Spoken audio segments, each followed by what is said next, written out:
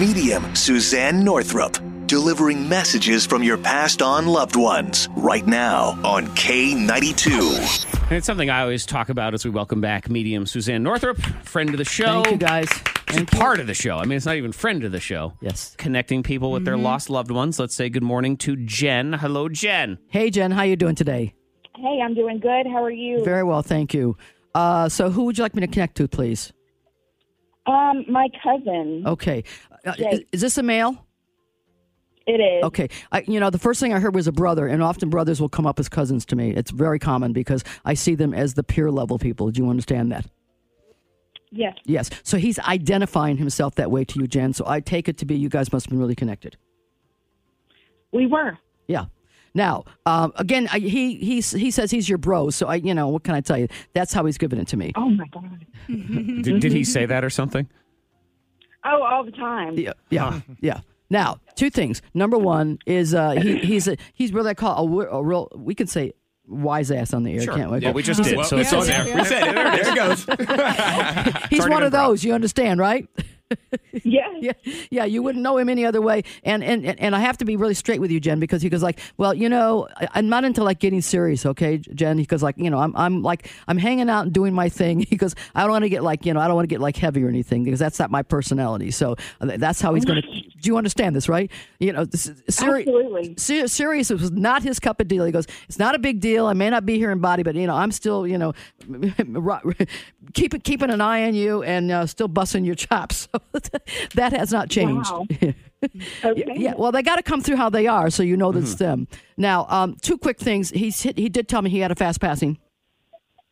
And good. Boom, I'm gone. And he tells me from the way he passed, the words he uses, if he would have survived, would not have been right, which would have never been this guy's cup of tea because he was really a wildfire, that's for sure.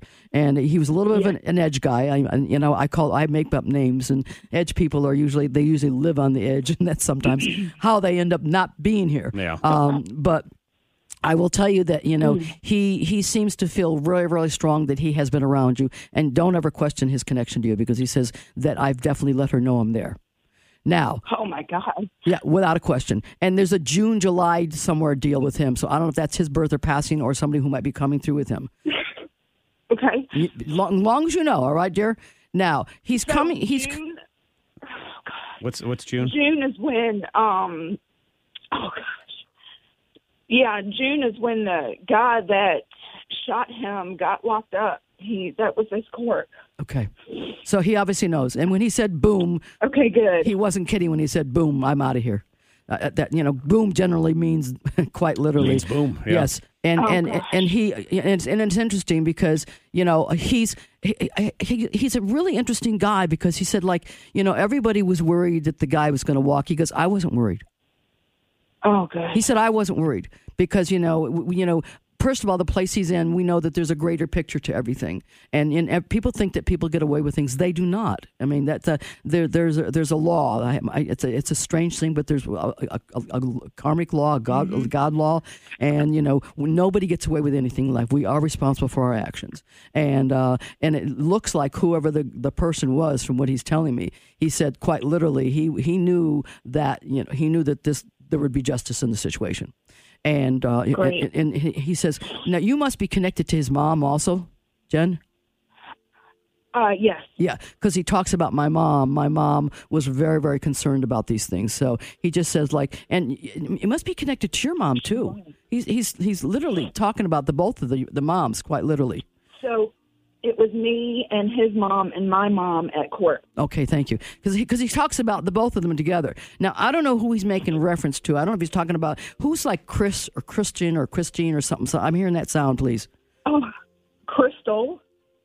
Yes. And who's Crystal? Crystal is our other cousin. Got it. Okay. We're very close. Thank you. So he's identifying all of you together. All right. And he said, I was in that courtroom. I just want you.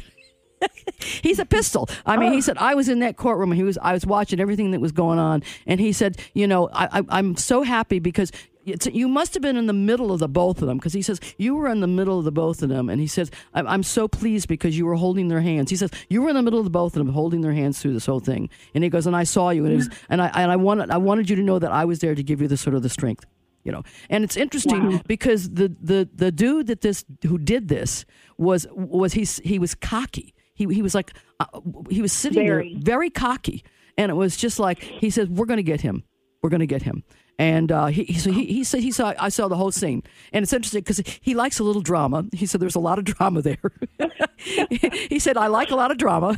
He's an interesting dude, and he said I like a lot of drama. And he said I was there and he watched the whole thing, and he said I know you were nervous. He said, but I want you to know I had your back. I had my mom's back. I had your mom back. And he goes, and that guy was cocky, and he was cocky because he didn't think that they were going to come up with the information they came up with, and they did.